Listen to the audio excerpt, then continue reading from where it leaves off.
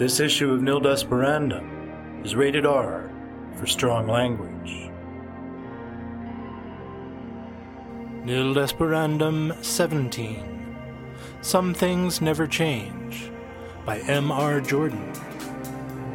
M.R. Jordan graduated from East Tennessee State University with a bachelor's degree in psychology and has been writing for over a decade. She lives in South Korea with 3 plants, mostly dead, deader than dead, and Bob. Her short story, James, was published in Liquid Imagination magazine, issue 8.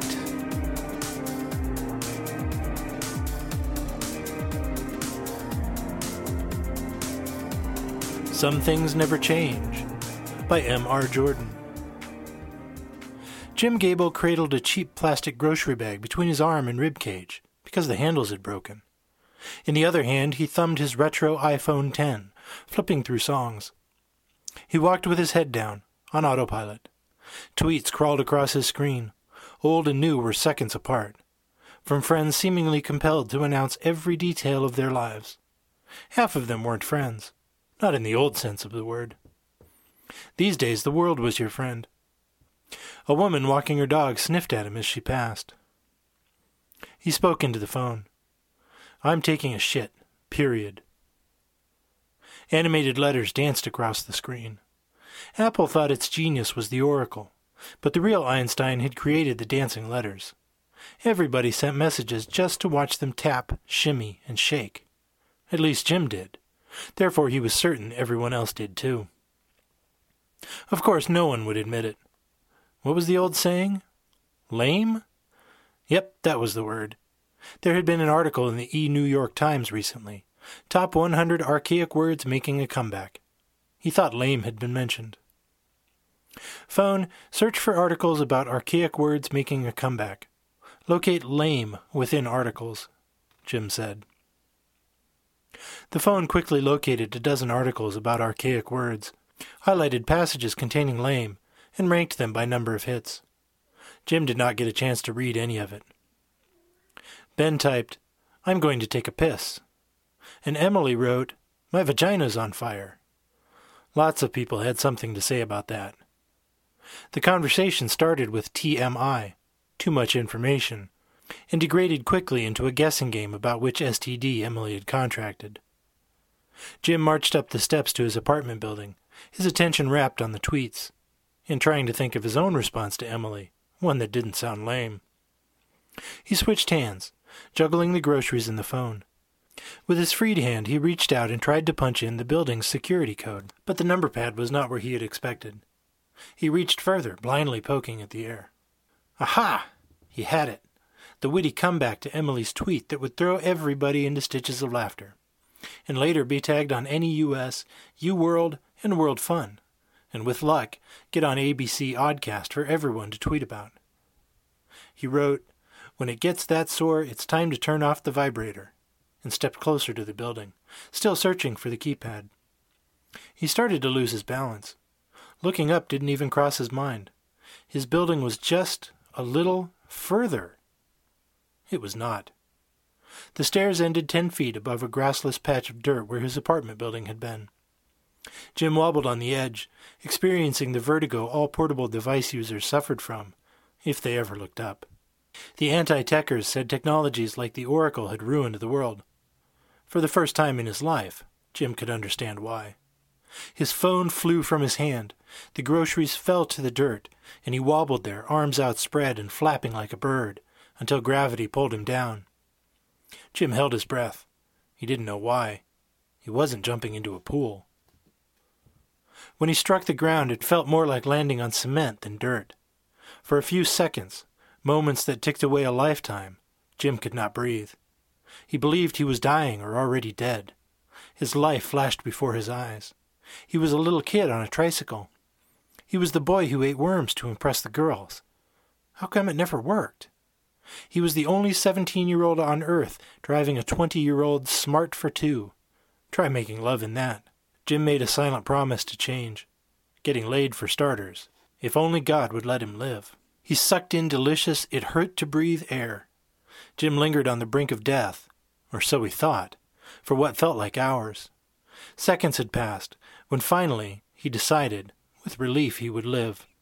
He groaned, picked his face up off the dirt, and spit a pebble from his mouth. There was a scratch on his forehead, and his nose was bleeding. The blood had ruined his DION shirt, $1,500 down the drain. And he still might die a virgin. "God, what did I ever do to you?" he cried out. He waited for an answer. The neighborhood was quiet, except for the traffic, and the car horns, and "get the fuck out of the road, you idiot." But for New York, that's quiet. Jim crawled over to his iPhone 10, wincing with the pain. He picked up the device and cradled it like an infant.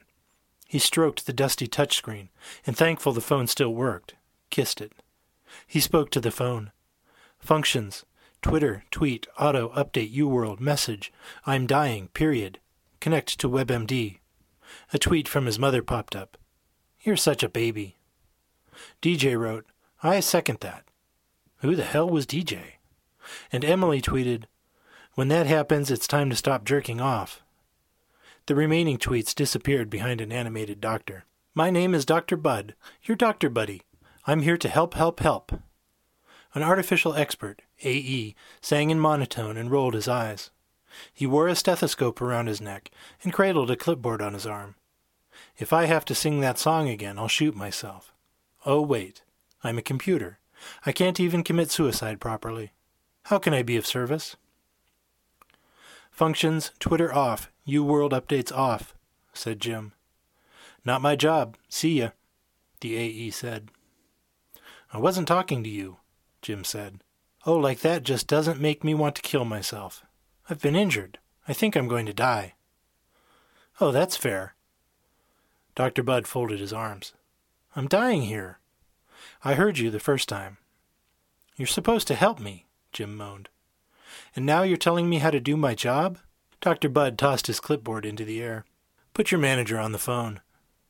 Fine. Dr. Bud rolled his eyes. Describe your injuries. Jim paused. He didn't want to deal with this AE anymore. But that was the problem, the artificials. Companies had just one employee, and they weren't even employed. They didn't get paid. They couldn't be fired. Worst case scenario, the artificials were reprogrammed, which almost never happened because of the AE Human Rights Act. Simply put, there was no hope for human compassion. Blood, said Jim. I've got blood everywhere. My DION shirt is ruined. A DION shirt? Oh, well then, we had better send the paramedics. Is it that bad? I don't know. Blood isn't very specific now, is it? Put yourself on video so I can see your injuries, and press down the little button with the heart so I can read your pulse. You know what we say? Give us a chick instead of a dick. Aren't you clever? Dr. Bud said. And by that I mean you're not. I'm waiting. Videophone, send image, Jim said. The AE became quiet and grim-faced. He muttered to himself. Spasms of human-like emotions passed through his animated features. He wrote furiously on his tablet. Jim's heart palpitated. Maybe I am going to die? I have good news and bad news. The good news is you're not going to die. The bad news is you're still a member of the gene pool.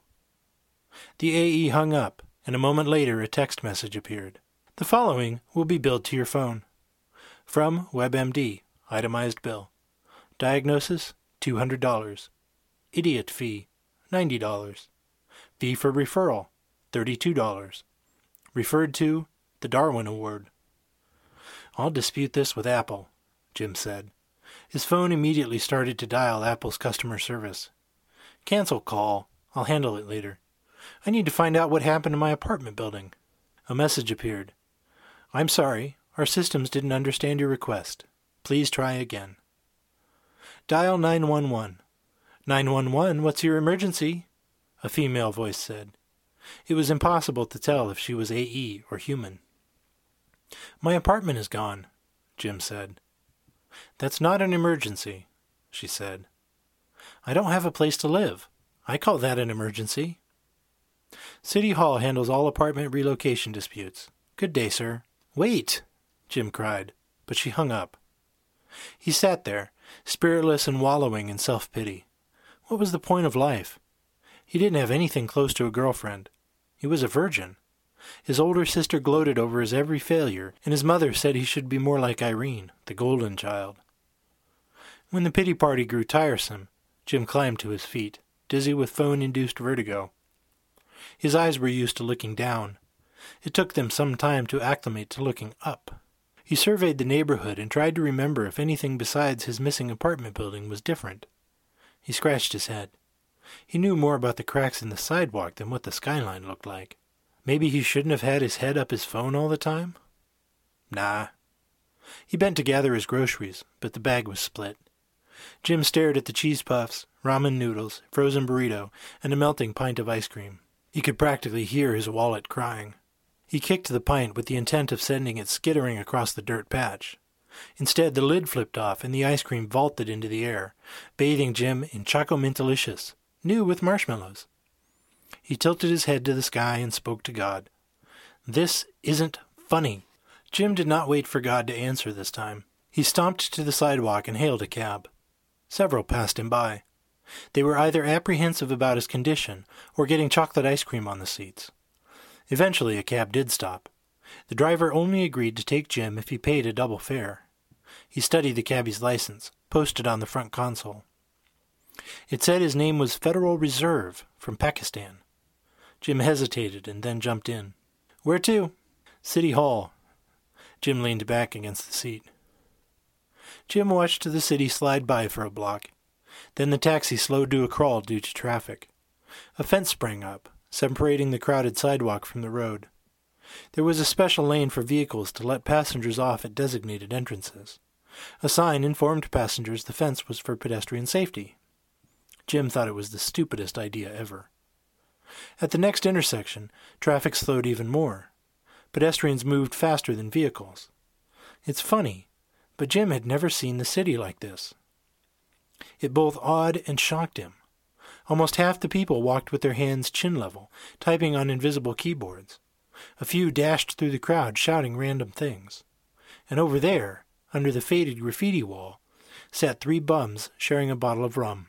To Jim it felt like he was standing on a conveyor belt, sliding by the exhibits in the D.C. Natural History Museum. He went there on a school trip once. So wrapped up in the sights, Jim barely noticed the time slip by. An hour later they had traveled 6 blocks, 20 minutes of which were spent in a special lane for passengers to exit cars at designated sidewalk entrances. $383, the cabbie said. What? Jim almost shit himself. Double fare. I could have walked for nothing. Yep. Jim opened his wallet with reluctance and handed the driver his debit card. It was swiped through a console built into the dashboard and returned with a receipt. Jim begrudgingly signed it. Behind Jim's taxi, a bus driver laid on his horn and yelled, "Hurry the fuck up!" The cabbie urged Jim out. He eased from the taxi, nursing all his hurts from the fall. Horns blared.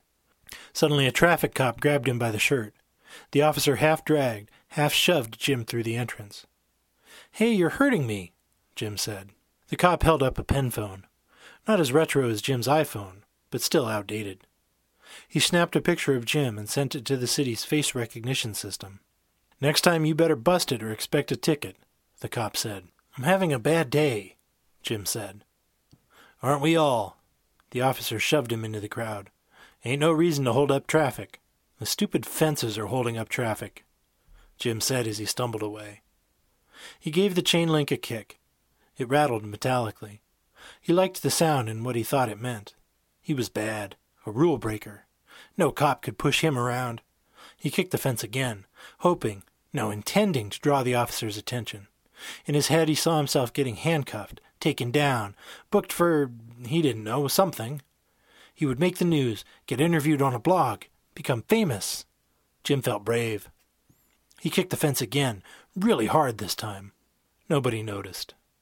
His kicks grew with intensity, but soon his public disobedience became less certain, and anarchy grew as stale as last night's beer. Now not only was he dirty, he was sweaty too. Wiping his face, he stepped into the crowd and walked towards City Hall like a good citizen. He pushed his brush with dissidence into the corner of his mind where he stored all of his embarrassing moments. He found it hard not to get swept back the way he'd come by taxi. He was on the outside near the fence, and the people moved south. He needed to be on the inside near the businesses where the crowd moved north. He started to make his way across. When he was about halfway, he stopped in his tracks. The crowd parted around him efficiently. Not one person ran into him, even though no one looked up. Even Moses couldn't have parted the Red Sea better. That is, before the state of California drained it. If Jim had been himself, he would have whipped out his phone and looked up the lawsuit, State of California versus the Middle East, on Google. But he wasn't himself, and stared slack-jawed at the stoplight ahead. The sound of honking grew so loud it almost drowned out the chorus of, "Get the fuck out of the road!" Jim's ears were deaf to the noise. The ground under his feet vibrated. The windows in the buildings rattled. A giant hydraulic leg poked out from behind the Starbucks on the corner. The leg was oddly suggestive, like a woman in a burlesque show. Jim's eyes followed the hydraulic leg up to the bottom of a 12-story building. Jim's brain flashed back to grade school when he used to drop pencils so he could look up girls' skirts. He remembered being very confused and exhilarated at the same time by those peaks. He found himself feeling a little like that now. It also occurred to him, maybe he'd hit his head a little harder than he thought. Buildings could not walk. Jim closed his eyes and counted to 100. "If you don't want to wear this, move," a voice said. He turned toward the voice and opened his eyes. Standing not even 10 feet away stood a girl with flaming red hair. She wore a tinfoil hat. Without it, she would have been pretty. In her hands, she held an apostrophe-ridden sign. "Why do you love the devil? AEs, sports, nuts, Oracle users, druggies, AE lovers, Catholics, AE Bill of Rights supporters, Republicans. Repent and Jesus loves you." "I said get the fuck out of the way." She threw an egg.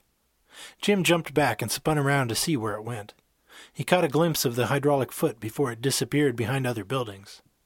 A second egg sailed over his shoulder and hit the fence before Jim's brain could even begin to make sense of what he'd seen. The egg shattered. Its snot-like contents oozed down the chain links and dripped on the pavement where hundreds of broken shells were scattered. The putrid, rotten egg smell filled Jim's nose and turned his stomach. A woman in a bright muumuu waddled briskly down the sidewalk. The crowd did not part for her. She parted it with a pair of beefy arms. One swept into Jim's stomach. He grunted as he stumbled into the egg-coated fence. "Hey," Jim called after her, "you ruined my Dion shirt. You're going to pay for this." She kept walking. Jim stared after her, then sniffed the egg on his hand. He wrinkled his nose. Presently he heard Foil Hat Girl laughing at him. "What's wrong with you?" he said. "What's wrong with you?" she said. "Hold still while I take a picture for my blog." Jim pulled his phone from his pocket. "Oh, I'm scared," the girl said. "Hey, is that a retro iPhone 10? "Yeah," Jim said proudly. "Can't afford an Oracle, can you?" "No," he said. "I just don't like the financing options." Suddenly Foil Hat Girl sprang forward. She shoved Jim to the right. Out of the corner of his eye, Jim saw a man dart past him holding a knife like he intended to run somebody through with it. The man struck the fence. The chain links rattled. The knife clattered to the ground. Foil Hat Girl kicked it into the street, and the man fell flat on his back. His Oracle bounced out of his shirt pocket and rolled. He looked up, dazed and confused, as if he had just awakened suddenly from a dream. "My game!" The man crawled after his Oracle in a panic. "Thanks," Jim said. "Bah, you're just like the rest of them. Get lost," Foil Hat Girl said. Jim thought she was talking to the man crawling on the sidewalk until she threw an egg at him. He jumped out of the way and stepped on the man's hand just as it closed over the Oracle. "I'm so sorry," Jim said. A woman in a pair of extra-tight shorts stepped around Jim and over to the man, shouting, "Are you tired of trading your kidneys and livers to finance the Oracle? Re-elect Dr. Phil, A.E., for mayor, and he'll put a stop to it." "My Oracle!" The man cradled the tiny device in his broken hand. "You stepped on my Oracle!" The crowd paused, gasping in unison, and then moved again, too self-involved to really care. The girl fired off another egg, this one with more heart. Half-dazed, Jim stumbled away. He was tired of this real-life museum. He wanted his house, his bed, and his computer. He sniffed, holding back tears. A foggy stench filled his nose. He smell-checked his shirt and grimaced. When he got home, the first thing he would do is shower and then go to bed. Or maybe some internet, a shower, and then bed. Jim left behind the crazy girl and the man with the oracle. City Hall loomed before him, a high-rise building coated in rubber at the base up to 7 feet, and then glass windows dominated. They glittered in the afternoon sun. He dashed toward it like a man in the desert after water. Too busy looking up, Jim collided with the building. He bounced off the rubber, tripped, and landed on his butt. It was all he could take. He sat there under the evil building that had rejected him, and wept freely. Nobody noticed. After a time, Jim wiped the tears from his eyes and climbed to his feet. Any other time he would have gone home. But now he didn't have a choice. Lowering his eyes from the windows, Jim took in the rubber-coated base and located the doors. He yanked one open. Cool air struck his face, and classical music soothed his nerves. He surveyed the lobby. The walls were coated in rubber 7 feet high, and though it was almost deserted, the people who were there moved about purposefully. Jim took a deep breath and gathered himself. Once he felt more put together, he approached the security desk and asked where he should go. The guard grunted, "That way," and pointed to a yellow arrow with the words, "Housing Department," written on it. "That's helpful," Jim muttered. "You could just get a map of the building on your phone like everybody else," she said. The guard was right, but for some reason that Jim could not pin down, picking up his phone felt wrong. So he followed the faded arrows to the housing department and stepped into a long line. By the time he reached the front, it was after 3 o'clock. Jim's stomach rumbled low. The woman behind the counter had tired eyes and a no-bullshit smile. Her name tag read Debbie. "Can I help you?" Debbie said, making a face. "My apartment is gone." "You'll need to file Form 223. She pointed at a stack of papers. "You don't understand," Jim said. "My whole building is just gone. Up and gone." "Apartment or building?" Debbie rolled her eyes. "What?" "Apartments are Form 223. Buildings are Form 117. If you have a condo in the building, you'll also need Form 892. If it's a townhouse, you'll need Form 894. If it's an apartment above a business, it's Form 899.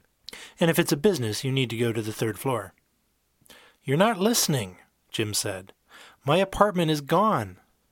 "Apartments? I heard you. Now you listen to me. The whole building just up and vanished. I don't know where it went. All my stuff has disappeared." Jim began to cry. "A little drama queen, aren't we? Haven't you ever seen a building walk down the street? They're kind of hard to miss." "Well, I thought I saw one outside, but I closed my eyes. When I opened them, it was gone." "I see. You were so traumatized you tried a little magical thinking." "What?" "You're some kind of special idiot, aren't you?" "I'm not an idiot." Jim slapped the counter. "I moved to New York last month for my job. I'd love it here if the people weren't so rude and condescending. I'd love it if you showered." She slapped her hand down on the counter next to his. "I would if I knew where my apartment was." They glared at each other, and then Debbie grew bored. "New building?"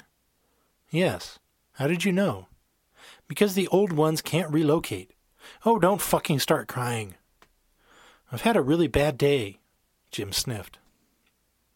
She nodded empathetically and dropped a thick book on the table. "City sends these out to all the new residents. Read this." She ran her finger under the title. "New York Residence Manual. Important information for new residents. Do not discard." Jim looked up at her, his mouth agape. "Let me guess, you threw yours away." "Wait one moment." She held up her finger to stop any questions, and then removed her right earring, a sparkly globe with the letter O front and center. Under it in microscribe was the word apple. She set it down on the counter and tapped. Her third eyelids dropped down. "Is that the Oracle 2.0? Jim gasped. "What did you say your name was again?" "Jim Gable," he replied. Her hands flew to chin level where a keyboard appeared in her visual field. Of course, Jim couldn't see the keyboard. He could only see her fingers type in the air. She was doing something to help him, and that made him feel a little better. The feeling did not last. "Nominate Jim Gable for the Darwin Award," she said aloud. Several people behind him snickered. "That's the 2nd time today. It wasn't funny the first time, and it's not funny now. Plus, I have to be dead to qualify. There's a new award for the person with the most nominations before they kill themselves stupidly. And this is your 4th nomination today. You are special. Huh? Dr. Bud, a cop, me, and oh look, Tinfoil Nut out front even nominated you. Debbie tapped her oracle off. Her eyelids slid up, and she met his gaze. Are you going to start crying again? No. Jim mopped tears off his cheeks. We sent this to you for a reason. Debbie pressed her index finger into the book's cover without looking at it and tapped. There's a whole section with complete instructions on what to do when your building relocates. She flipped to a random page. See? 37 informative pages so you don't have to waste my time with stupid questions. That'll be $136. And what for? Jim said. The book is $70, and there's a $66 fee for crying on my desk, Debbie said. I'm not paying it, he said. Then get lost. Next. Wait. Buildings don't just get up and walk. We've established they do. Next, Debbie said. 2 counters over, a woman with an infant strapped to her back yelled, How can my building just move to Florida? If you hurry, you might catch it, the employee yelled back. The baby started to cry. All the heads in the room swiveled to look and then bent back to their electronics. Jim shivered. Stop holding up the line. A guy wearing a stained wife-beater shoved a hairy armpit into Jim's face as he elbowed his way to the counter. Jim hesitated, on the verge of arguing, but he could see by Debbie's face it would get him nowhere. He stumbled out of the housing department and paused in a vast hallway, searching for a quiet place to sit and think. As he headed toward the lobby, it dawned on him he might be sleeping on the street tonight. Tears bubbled in his eyes and his head began to ache. Maybe he'd have to go home and live with his parents? In his mind's eye, he saw his mother's face as he walked through the front door and told her, I failed again. I'd rather die, he said without conviction. All of a sudden, a man jumped from behind some plastic plants and pointed a gun at Jim's head. Freeze, you dirty son of a bitch! Jim's heart jumped into his throat. For the second time that day, his life flashed before his eyes. Only this time, his pants grew warm and wet. He swallowed, waiting for the man to pull the trigger. Seconds felt like hours. When the trigger finally clicked and nothing happened, Jim felt a little cheated. The man with the gun brushed past Jim, eyes vacant and unseeing. An oracle dangled from his ear and his third eyelid was down. He was just playing Oracle interactive games. Jim was disgusted. And to think he'd been part of this madness. He pulled out his retro iPhone X and was about to toss it into the fake plants when a guy walked by shouting, Retro upgrades to Oracle up to 90% off with just one. That's right, just one kidney or lung. Sale ends soon. Don't wait. Jim's mind seized. He had always wanted an Oracle, but couldn't afford one. He studied the phone in his hand. Today had been exceptional. What if everything that had happened to him was intended? Like the divine intervention his mother was always jawing about. Maybe God wanted him to have an oracle? There was a thought, not fully formed, that suggested he had missed something important. He lingered, uncertain for all of 3 seconds. Then he shoved his iPhone X back into his pocket and followed the ad guy, leaving behind a yellow puddle. He passed a sign that read, Oracle users in building. Spilled liquids can be fatal. Notify management immediately.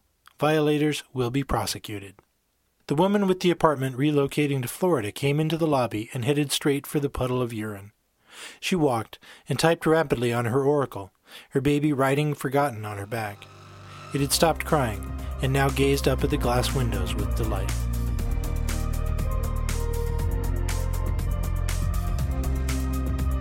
Nil Desperandum is released under a Creative Commons Attribution, Non-Commercial, No Derivatives license.